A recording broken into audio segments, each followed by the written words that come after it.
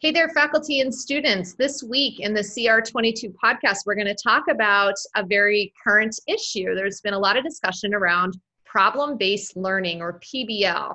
So I'm joined by Manas, the biomedical pillar leader, and Jillian, one of our student leaders from the Curriculum Revolution leadership team, to talk a little bit more about PBL and our plans around problem-based learning in the new curriculum. So I thought I would start off with just basic definitions. Dr. Das, can you let us know what is problem-based learning? Yes, hi everyone, and thanks Trish.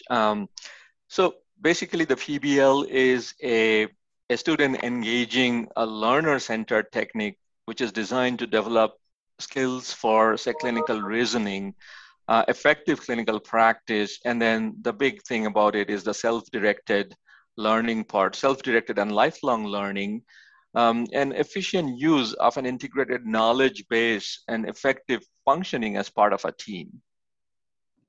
Great. And then Jillian, theoretically, why is this such an effective learning tool? Why so much focus on PBL?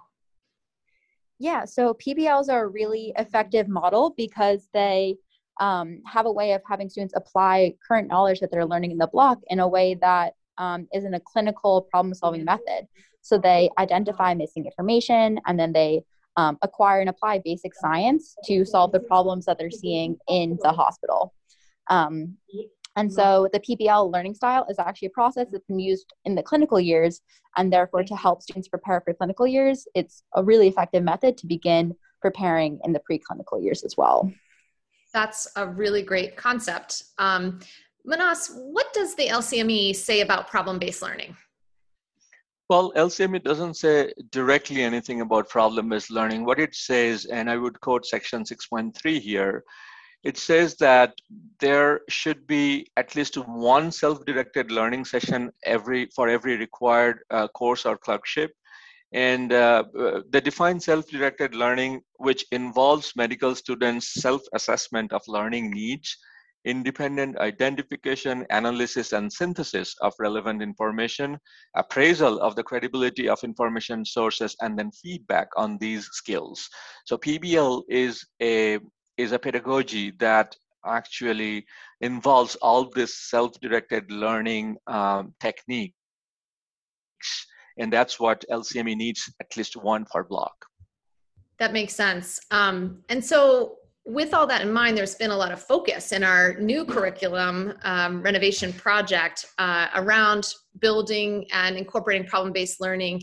Jillian, can you speak a little bit to what the expectations are for our faculty who are so immersed in this build process around PBL? Yeah, so similar to the LCME requirements, and also just based on the value that students see in the problem-based learning, the CR22 new curriculum will have one PBL session per block. And so that is what all of the spokespeople and individual block teams are working on now to develop their content to fit a PBL style session once a block for students. Great. There's also a lot of work with case-based learning. And so one of the questions that I'm sure is going to come up, if it hasn't already for you guys, is how is problem-based learning different from case-based learning? Manas, can you take that one? Yeah, I'll take that one. And I think the chief difference, as I had indicated earlier, is the student's self-assessment of learning needs, which qualifies PBL for a self-directed learning component. In the case-based learning, which is the flow of information is very similar to PBL, but it's already a set of learning objectives that the students have been given to work with, as opposed to in a PBL where they self-identify those objectives and their learning needs. So if I could ask a follow-up question, then it sounds like there's a real balance between the learning objectives that the faculty feel like are important, or a pre-selection, if you will, and then a student sub-selection of that list. Or can you speak a little bit to the balance between the faculty-derived learning objectives and the student-identified learning goals? Absolutely, that's a great question, and that's actually one of the fun aspects of a problem-based learning exercise. This is when the content expert had already written down the learning objectives that he or she intends for the session.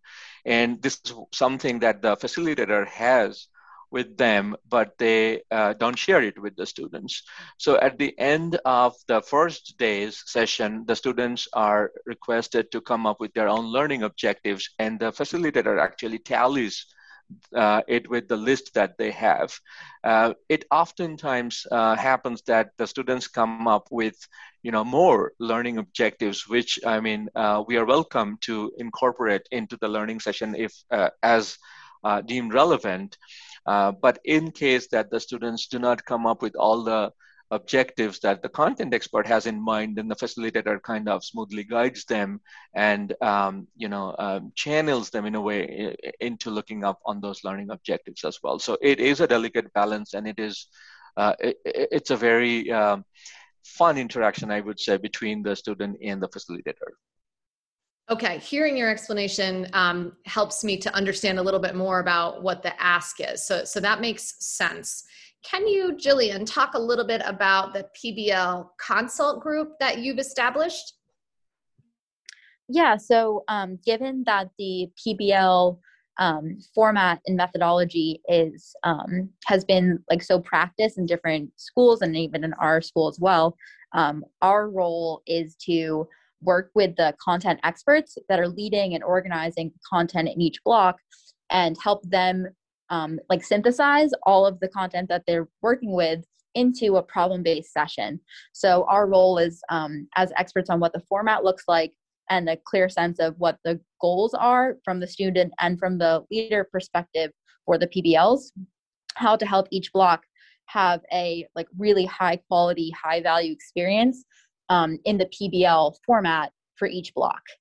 So we'll be collaborating with each block to help them sort through the content, organize the content, and synthesize a case that really highlights the value of the PBL system. That's wonderful. Manas, another question for you. So this model, this is obviously an example of engaged learning, and just like other examples of small group or engaged learning, can require a lot of facilitators. This is just a practical question. How can that be achieved, and whose responsibility is it to recruit all those teachers? Yeah, as you know, that there is a group of core small group facilitators that was hired by the school in the previous run of OSD, and so there's this number of I think it's about 24 core small group facilitators that run these small group sessions, mostly case-based learning sessions in OSD currently, and we hope to engage this same group, or we can recruit more people, but a dedicated group of small group facilitators to run the PBL sessions, just to transition smoothly into the new curriculum. This upcoming run of OSD, we are doing faculty development sessions to provide narrative feedback, which currently lack in these small group sessions. So I think it's the same group of facilitators that are being trained to provide narrative feedback and then be able to run these PBL sessions in the new curriculum, as well as the other small group activities. I'm glad you brought up that comment about narrative feedback, because I was just going to ask Jillian to comment on the importance of narrative feedback in PBL and problem-based learning, and potentially discuss sort of the framework or template that you guys have created within your PBL group for that. Yeah, so one reason that the narrative feedback was thought to be so important in the PBL format is that unlike in other types of evaluation, whether it be weekend quizzes or exams that students are taking that are on the level of correctness and an answer, what's really beautiful about a PBL format is that it's really about the thought process, and it's okay to be wrong as long as you put that differential out there and you at least considered it. And so what's great about the narrative feedback is that it'll really be an opportunity for students to have feedback from their faculty leaders that can let them know how they're doing, what their thought process is like, and just sort of allow them to grow as a thinker and as a self-directed learner in a way that will be a huge added value to the curriculum. And in addition, there is opportunities for students to also provide feedback to the facilitator in a reciprocal manner, which is also wonderful for students to learn how to advocate for their needs as learners. And advocate for like how they learn on an individual level, and what they're excited to get from each classroom session. Thank you. I love that idea of bimodal feedback coming out of these PBL activities. And then this question really could be for either of you. Where can Build teams and faculty get more information or potentially some faculty development around PBL? I can definitely start by mentioning, so the PBL consult group is hoping to meet with each team at least once. And we're working through a format where the content experts will submit a template to us that has the content goals that they hope students are getting out of each session, whether it's the pharmacology of a certain type of drug class or it is a certain set of disorders that they're basing their case around. And once we have a sense of what each team's goals are, we'll then kind of collaborate as a team, think of groups, and meet with each Build team one-on-one to kind of create a really cohesive experience for all learners involved. And so we'll be in further communication both on what the template will look like for the spokespersons and the Build team leaders, and also what getting in contact to join at least one Build team to work specifically on getting a PBL that everyone's excited about. Thank you. Anything to add to that, Manas, or closing remarks, since that was my last question for you guys? No, I mean, I think Jillian said it all. Just also to remind the Build teams that in their SharePoint workspace, we already have posted the PBL template where it shows like a series of slides as how the session